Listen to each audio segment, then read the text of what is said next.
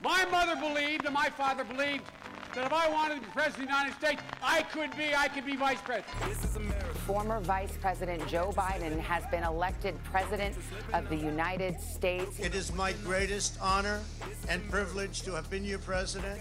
We will be back in some form. We are still deeply divided. Public health experts warned this was coming unless more was done.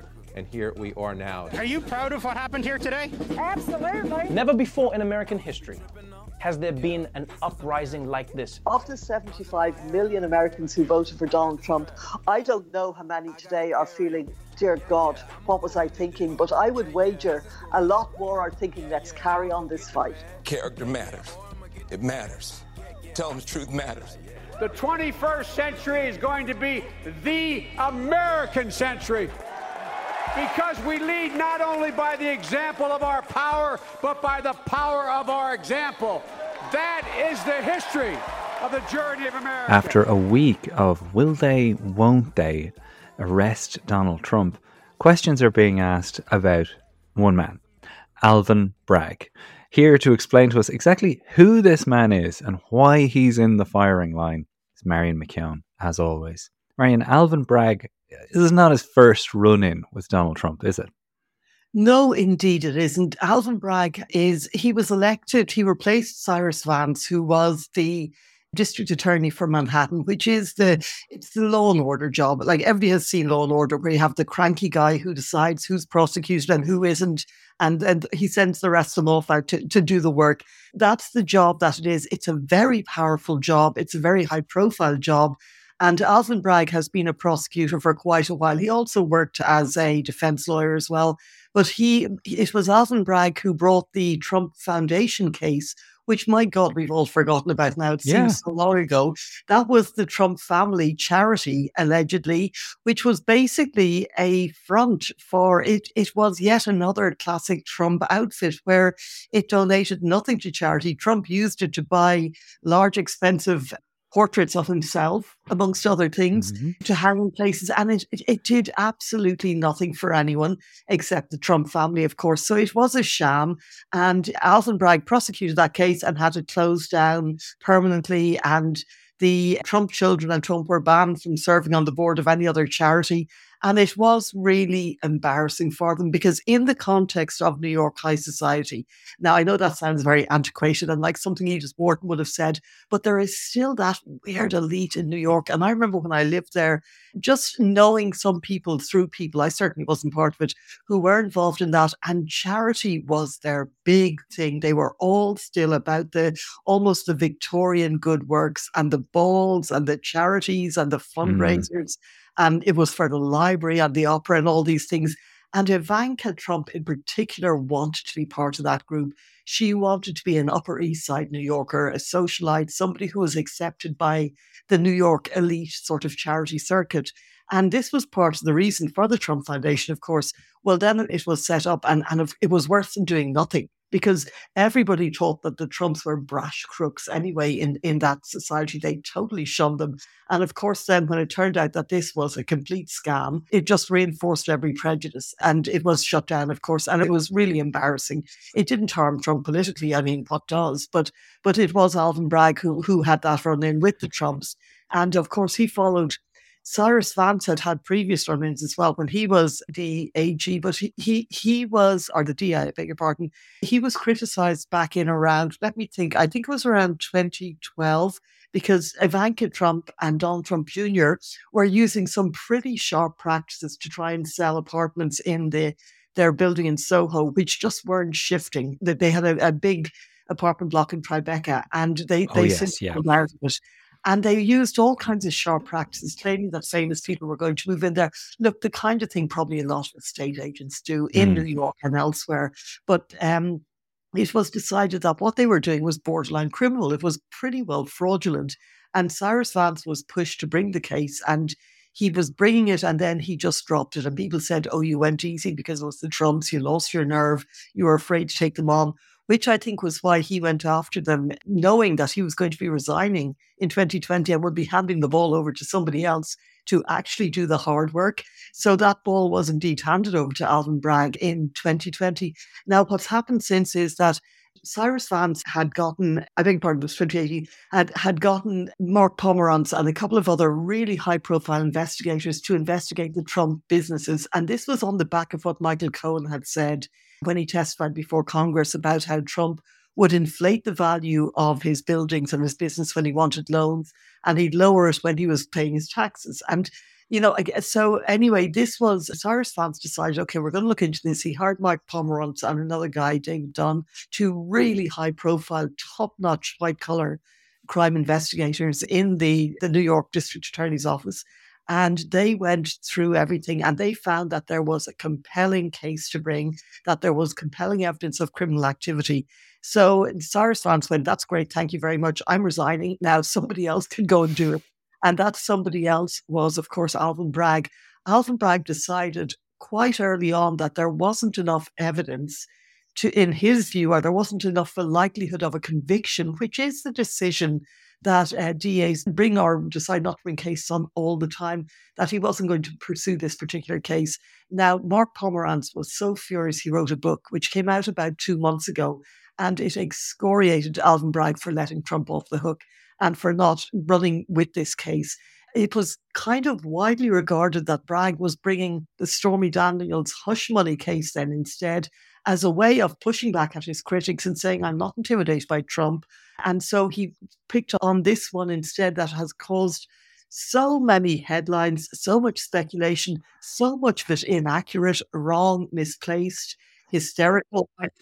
We'll get to that, right? But I just want to get to Alvin Bragg here for a minute, because obviously there was two other entities in the Trump organization that he went after, and that was the Trump Corporation and the Trump's Payroll Corp. And the company's financial officer, who we've talked about, Alan Weisselberg, he's still charged him with tax fraud, and he goes to prison.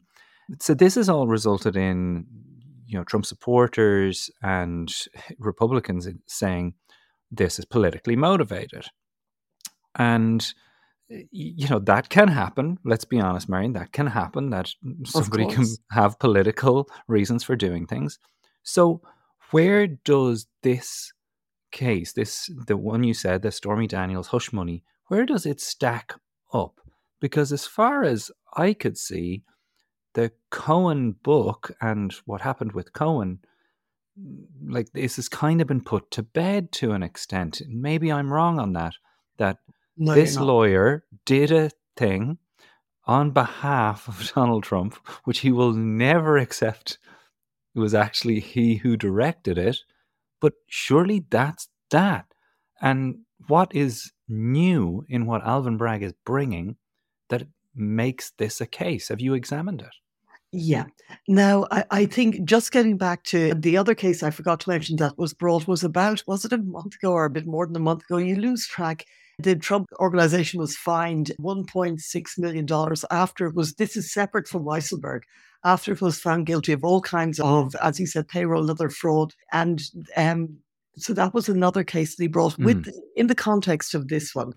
It depends on your perspective, I would say. I think this is a really tricky case. I'm not entirely sure why he has chosen to bring it, but it is not an illegitimate case. It's difficult. It's politically difficult as well. It's politically dangerous for him, but I don't think there are reasons not to bring it. Now, just to put it in context very, very quickly, Michael Cohen, back in October 2016, the Access Hollywood tape had just come out with Donald Trump boasting about how he could grope women with impunity. He could do whatever he wanted. A couple of days later, they get a call from Stormy Daniels' lawyer, who at the time was a guy called Keith Davidson, a Californian guy. And the last thing Trump needed at this stage, after the Access Hollywood scandal and everybody being so shocked by what he had said on that tape, was a story breaking that he had had an affair with a porn actress. And that it wasn't just a one-night stand, that apparently it went on over about a year and a half and he was going to put her in The Apprentice and all kinds of things. There was also a second affair with a Playboy model, Cara McDougall, that had been buried in a catch and kill sort of deal by David Pecker, who is the owner of the National Enquirer. Now, the Stormy Daniels thing, basically, Trump could not afford it to come out before the election. So it was like sorted out. And Michael Cohen was basically given the job of fixing it. So Michael Cohen went, and after a lot of toing and froing, he gave Stormy Daniels, he paid her through her lawyer $130,000 in hush money so that she wouldn't go to the papers. She had already been speaking to the Daily Beast. Apparently Fox News were also looking at it, and I believe ABC News as well. Now, so when she got that $130,000, literally in the final hours almost before the election, she went away. Now, Michael Cohen then wanted to get the money back from Donald Trump. Michael Cohen had to take out a sort of a second mortgage, a credit line on his house to raise the $130,000. Trump claims he did all this himself. He never asked him to. Michael Cohen just took it upon himself to do this. It seems incredibly unlikely at best. But anyway, whether or not this was the case, Trump was having to pay him back. So Trump paid Michael Cohen back in, I think it was 11 checks for $35,000 each. Now, the reason it was substantially more than the 130 originally was he put it down as legal expenses, which meant he was saying that he was paying Michael Cohen this money for legal services. This meant Michael Cohen would have had to pay tax on this money, and so Michael Cohen then had to get twice the amount, basically to make him whole so that he wouldn't end up out of pocket as a result.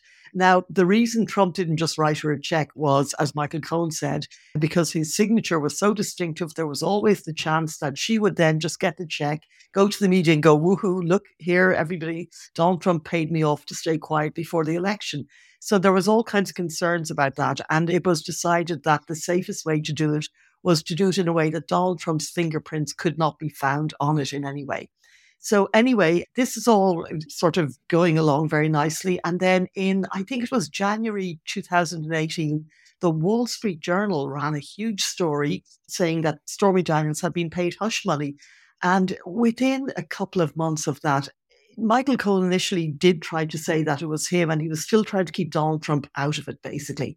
And anyway, the FBI raided Michael Cohen's house in, I think it was around April the 9th or thereabouts, and his office, and they took a whole bunch of stuff, and including stuff to do with this hush money payments, because this would have been, the reason they got involved was that it would have been a violation of campaign finance laws. Any individual can only give up to a maximum of $2,700 to any person's campaign, unless you set up a super PAC. And then, of course, you can give whatever you want. You can give billions, but you can only directly do this. So anyway, $130,000 would have been way in campaign violation. And it doesn't have to be a direct check. It can be something that you do that will help to influence the outcome of the election, in some way. And this certainly would have qualified. So anyway, Michael Cohen, the FBI find that he's also done a couple of other dodgy things to do with tax evasion, all kinds of other things. And he, with head-spinning speed, he is prosecuted and charged, etc., etc. And he eventually pleads guilty in August that year. So between April and August, this whole thing is wrapped up in a bow. The wheels of criminal justice never move that quickly. And there was a lot of speculation about Bill Barr, who was then the Attorney General, the degree to which he was involved. Now, I'm going to tell a detail here because it is significant. At the time Michael Cohen was panicking, he got in touch with a lawyer called Robert Costello, who was very good friends with Rudy Giuliani. And he believed that Robert Costello, because Michael Cohen thought at this stage, I'm going to prison. I need a pardon from Donald Trump. So Costello was friends with Giuliani. And of course, Giuliani had the hot wire to Trump, and Michael Cohen could no longer get hold of Trump at this stage and found out on TV that he had been fired. So this loyalty he had for Trump was a strictly one-way street. So anyway, Costello sent a message saying, don't worry, you are loved here. Sleep well tonight, my friend. You have friends in high places. We're going to take care of you. Well, the long and the short of that was Michael Cohen got a 3-year prison sentence and no one took care of him. And in fact, Donald Trump then pretended that he practically didn't know him. And, he did some little for him, etc., etc. He was a sad guy. He forced me to go to his son's bar mitzvah. So he painted him as an inept, tragic guy that he didn't really know. Not somebody who had straight from the Trump playbook. Yeah, completely how he handles these things. So can I ask? Sure. Yeah, go ahead. In the sentencing docket, I was just going to say, it was noted that Michael Cohen had acted on the direction of individual one. Now, everybody knew, and there was no secret made of the fact that individual one was Donald Trump So the investigation and the prosecutors absolutely believe Michael Cohen's story that he had done this for Donald Trump, that Donald Trump knew about it. Michael Cohen also had a tape of him talking to Donald Trump about buying back the Karen McDougal story from Michael Packer, and Trump, sounding like Tony Soprano, goes, "Oh, yeah, you never know, he might get hit by a bus." This was the way Trump spoke. So anyway, we knew that Trump was involved in these sort of buybacks and hush money payments. So anyway, then individual one was Trump. So Cohen goes to prison and he does about a year and a half, etc. And Bill Barr tries to not let him come out, even when people are being released early because of COVID. So Cohen was understandably bitter, wrote the book, etc. But now it was found, as I said, by the federal prosecutors, that individual one had directed this, that Cohen was basically the patsy. He would not have done this in his own but for Donald Trump. So there is a kind of a natural justice thing that says, well, why should Cohen pay the whole thing and why should Trump skate? When it was he was the guy who had the affair. He was the guy who wanted the payoff. He was the guy who stood to benefit.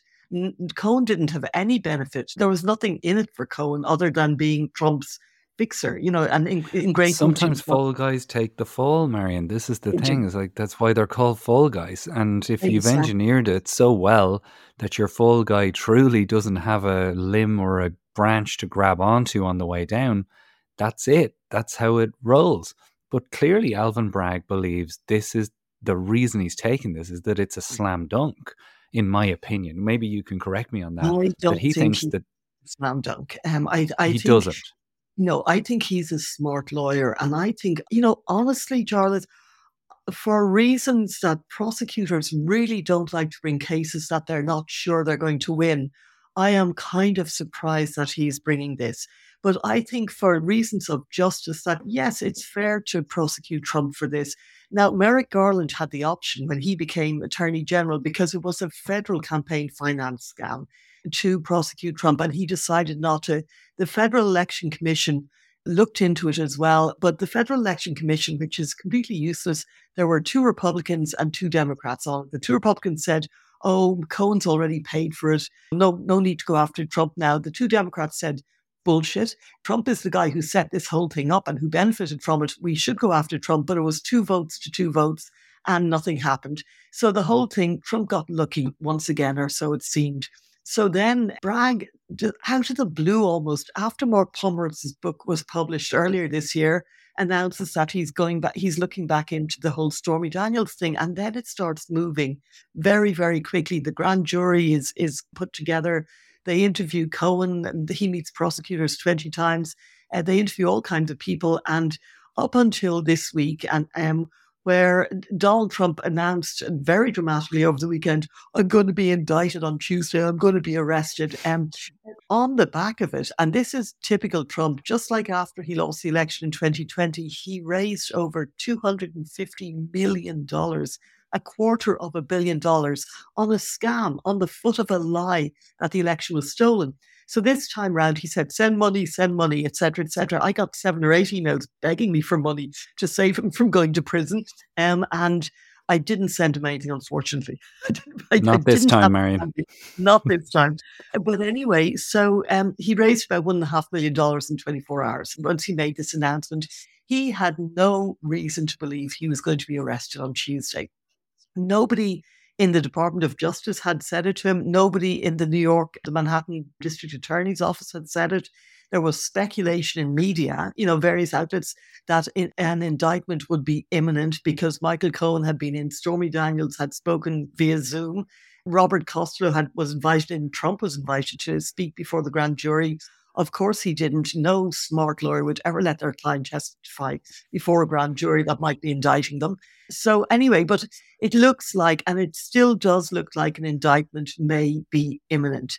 But we spoke about this last week, and a number of things do happen if you are indicted. You are fingerprinted. There is, in New York, sometimes, not always, the perp walk where you're walked in front of journalists, which Trump apparently wants, if you can believe what the New York Times has reported.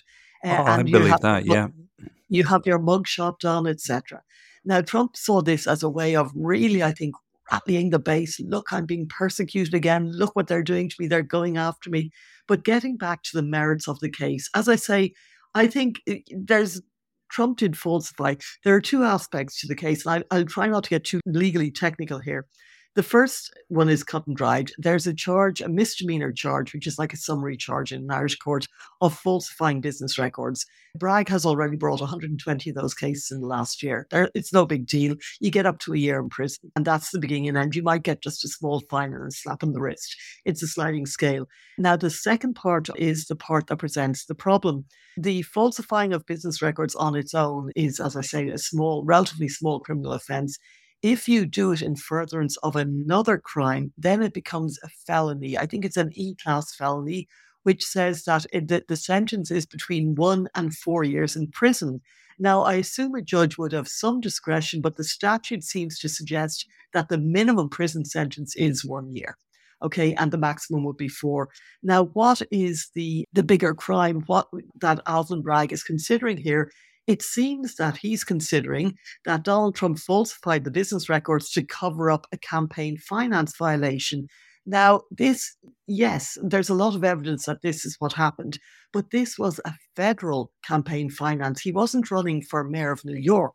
He was running for president of America. So the big question is, and it hasn't been tested, should Alvin Bragg actually even be bringing a case that involves a federal election violation? Does he have that right? It seems that the New York statute does contemplate the right to include in a separate election law that it has to allow New York State to prosecute for state or federal violations, but it's still by no means certain. Now, again, this is what we're assuming. It may be that Alvin Bragg is bringing the case for a different reason. He may have unearthed a different crime. It could be, one of the possibilities could be, and I'm just wildly guessing here, I've nothing concrete to back this up, that Donald Trump, if he paid Michael Cohen about $400,000 in total, and it was put down as legal expenses. If he had tried to write that off for a tax, to obtain a tax benefit, then that would be the bigger crime, that he used that to commit tax fraud. Now, I'm not saying that's what happened. It seems more likely that it is to do with campaign finance, but if it is, it could be pretty tricky to prove this. Just as I say, because there's no precedent for a case like this in New York, and generally prosecutors don't run with such a highly charged, such a highly political case. They don't take it out on a pioneer voyage, basically. They would want to have had precedent that, yes, you can get a conviction in this kind of case, and yes, that if it is appealed, it won't be overturned eventually by the Supreme Court or some other court. So I think he's taking a risk. I'm not sure why he's taking this risk, other than I think in the pursuit of justice, fine, a president is not, or a former president certainly isn't above the law. If Bragg believes he has enough evidence to convict him, well, it's his prerogative to do so as district attorney. But it does seem to me to be messy. It does seem to be complicated. Trump is calling on people to protest. So far, the protests have been pretty darn feeble. I think a lot of people saw what happened to the January 6th people. There's 1,000 of them being prosecuted. Hundreds are in jail. Trump never helped them with their legal fees. He never tried to help them in any way. So I think people might be a little bit shy before they put themselves on the wrong side of the law on Trump's behalf. Yeah. But it could also be very explosive. We really don't know at this stage. There is a part of me that thinks that Alvin Bragg, and I'm going to just go out on a limb and say this, that this is going to backfire so spectacularly for both sides, in that on Donald Trump's side, he's getting his martyrdom. He's getting his day in handcuffs, where it's like, the system's out to get me. This super woke, progressive activist, woke tyrant is what he's calling him, has politicized the justice system. It's definitive proof for him. The system's out to get me. And if you feel like people are out to get you, I'm your guy. Now, from the Republican side, that's a lose-lose situation as well, because they really want him to shuffle off and stay in Mar-a-Lago and play golf forever. From a Democrat side, I don't know what this means for them, but it certainly steepens this divide between people that are on his side and think the system's fucked, and those that are believe that Joe Biden has another 4 years in him. What's your take on how spectacularly this could backfire? Like, while I'm all for justice and I'm all for the president's not above justice, is taking this case a good idea? That being said, like you, I feel that why should Trump skate if you can bring a case against him that's viable and that's provable?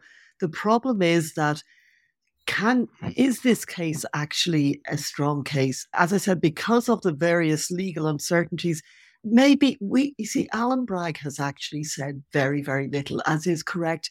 A lot of the speculation and the frenzy and the sound and fury and heat and dust is all being created by the media and by Donald Trump. The process itself has been orderly. Now, Michael Cohen has very foolishly been running around on cable news and shooting his mouth off. If Michael Cohen is the only witness they've got, then Alvin Bragg is in trouble.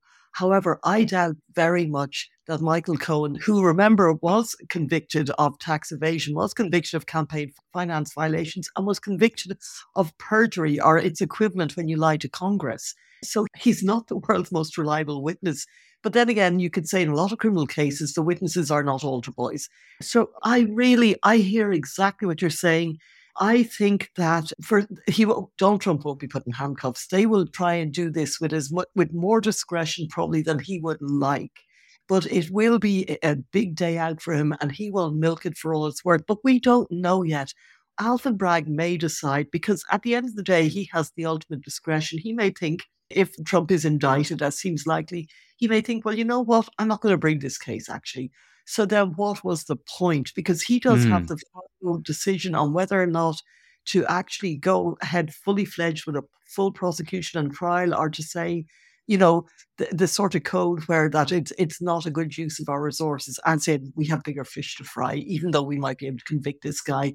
So I don't know if he just wants to embarrass Trump and remind him. But people have said to me who know Alvin Bragg that he's actually not that political, that he's not like a Giuliani, that he's not somebody even like a Letitia James who is very politically savvy. Maybe he could do it being a little bit more politically savvy, but he's not regarded as a real political hound. He's regarded as somebody who's a bit of a bleeding heart liberal in some ways and is a bit of a tax the richer. But he's not somebody who would be as political like a Bill Barr, say. So I really don't know. I think we have to give him for now the benefit of the doubt and see what happens next week or the week after. Because remember, let's say Trump is indicted later today or, at some point or next week. It could then be several weeks before he's arraigned, before he actually comes to New York to be arraigned. It could be a year before any trial gets underway or gets started. And anything could happen in that period, as in Alvin Bragg might decide, I'm not going to prosecute him, whatever. Trump might even plead guilty in exchange for a slap on the wrist.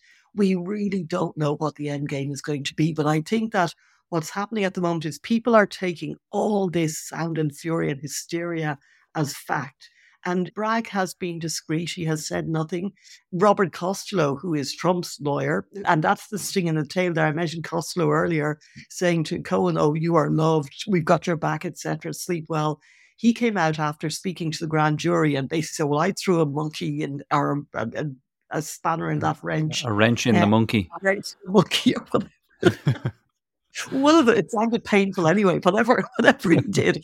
And and he then proceeded to say Michael Cohen was a liar, that he lied to me, and he told me that Trump knew nothing about it, etc., etc. So you now have Cohen's former lawyer, who is now Trump's lawyer, and is out there, muddying up, dirtying up Cohen on Trump's behalf. You then have Joe Tacopino, who is Trump's new lawyer, who, as we said before, looks like he should be Tony Soprano's lawyer.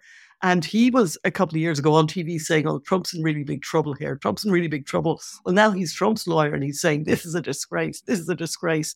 The whole thing is a circus. It's a circus and it's hard to take it seriously. Yeah, I mean, I wonder. That's why I wonder: is it worth it? That's what's. You posted just recently that it looked as if, to all intents and purposes, that Trump was actually paying for the barriers to suggest that there's going to be craziness on the streets.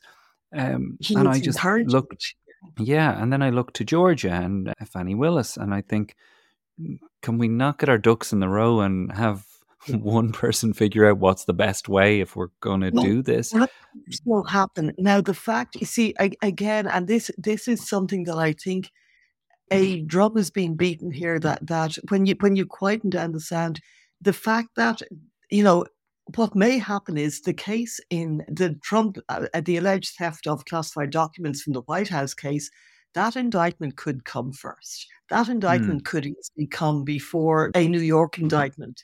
And so indeed could the Fannie Willis one. We just don't know. And what will happen then?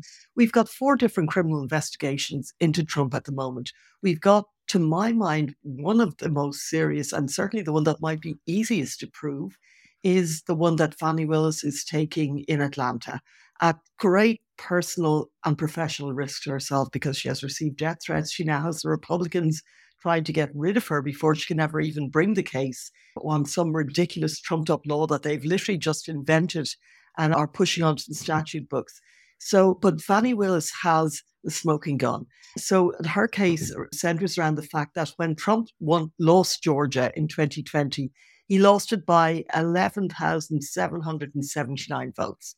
And after he lost, he and Lindsey Graham and various other people rang up various election officials in Georgia and pressured them not to count absentee ballots, to find other votes, to do this and that. And it culminated on January 2nd, 2021, 4 days, I believe, before the January 6th riots, where Trump spoke to Brad Raffensperger, who was the Georgia Secretary of State, for an hour.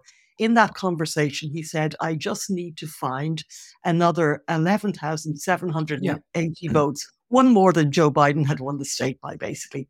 And he also, during the conversation, said, oh, the people in Georgia are very angry. And then he seemed to threaten Raffensperger that he would be criminally investigated himself if he didn't do Trump's bidding. Now, that is coercion of an election official. Raffensperger taped the whole conversation. It's there. It would be very hard not to find Trump guilty in that situation. And that, I think it's about a 3-year prison sentence for coercing an election official in Georgia. Now, to me, that is the strongest case, but it also seems that there are 2 cases that are being investigated by the special counsel, Jack Smith, at the moment. One is the alleged theft of classified documents that he took to Mar-a-Lago. The other is the degree to which he may have incited or did incite the January 6th riots and what his involvement was. Now, that could be a tricky one. The classified documents also seems to be pretty cut and dried, but it's unclear that he would get any kind of a custodial sentence for that, even though he did, very clearly and very willfully intend to not return these documents. But what's happening now with that this week is that Jack Smith went to Beryl Howell, who was the judge in charge of this, and he wanted to... we all remember the jigs and the reels out of Mar-a-Lago about these documents. Trump said he didn't have them. Then he returned a few, said he had returned them all. Then the National Archives people came down again and he said, oh, yeah, here's a few more, whatever. And eventually in July of... gosh, I really am getting the dates mixed up. But anyway, his lawyers sent a letter to the FBI and the Department of Justice saying, we have no more documents. Everything has been handed over. It was at that point that it was decided to get a warrant, because it was clear Trump wasn't. They knew that there were still really important classified documents missing, and they knew at that point Trump was not intending to return them. So then you had the big raid in Trump on Mar-a-Lago and the outrage, and Trump outraged and the Republicans outraged, etc., and Merrick Garland was going to be impeached and all that. But now it turns out that letter was written by Evan Corcoran, one of Trump's other hapless lawyers, and he is now the lawyer that there has been a big legal victory for Jack Smith this week, because Jack Smith wanted him to testify. And he was saying, no, absolutely not. Lawyer-client confidentiality. You can't make me tell you anything about what Trump said or did in connection with me writing this letter for him. Well, the judge decided, no, in fact, Donald Trump clearly was behaving in a criminal manner through his lawyer. Therefore, the client confidentiality sort of defense does not stand, because you cannot use your lawyer to commit fraud or to commit a crime or to further the commission of a crime or a fraud. And so this was immediately appealed, and the Washington Circuit Court of Appeals said yes, Judge Howell is absolutely right. You cannot claim that client confidentiality in this because there is criminal activity involved, and Jack Smith has established that. So that was a big blow for Trump and a big victory for Jack Smith. So this case is being prosecuted in a very thorough, but very uncompromising fashion, and it seems that this case is a bigger case in a lot of respects. The Fannie Willis case is also, so if they all return indictments, which is really possible and very possible, and what happens, I think at that stage, they all get on the phone to each other if they haven't already, and they probably say, listen, Melvin or Alvin, your case is fine, but we're not going to go with it first. So we're going to go with my case first because it's a federal case. It's more serious. It's, it's election tampering or it's stealing classified documents. And I think that Alvin Bragg would be very happy in that case to take a back seat and to say, okay, you know what, you guys have first crack at the whip, because you don't want the first case against Trump, the first criminal case, to end up in an acquittal. Because then he really can show that he's being prosecuted. Absolutely. I mean, I personally, I think that phone call should take place a bit sooner. Because it may have already. Again, we really don't know what's going on. We don't know. Well, I feel like we need a break from all of this. We need a little rest from talking Trump, and we'll do just that as we essentially go around the parishes in the States and we look at the various other stories that are hitting the headlines this week. You'll enjoy it. It's my favorite part of the show, and it's all available over on patreon.com/Irishman Abroad. Ready? You have the cameras rolling? This is America. A lot of people who would probably consider themselves liberal have done very well financially under the Donald Trump 4 years. You encouraged espionage against our people. Do you condemn any interference by Russia in the American election? By Russia or anybody else? Russia, please, if you can, get us Hillary Clinton's emails. Please, Russia, please. To renew America, we must revitalize our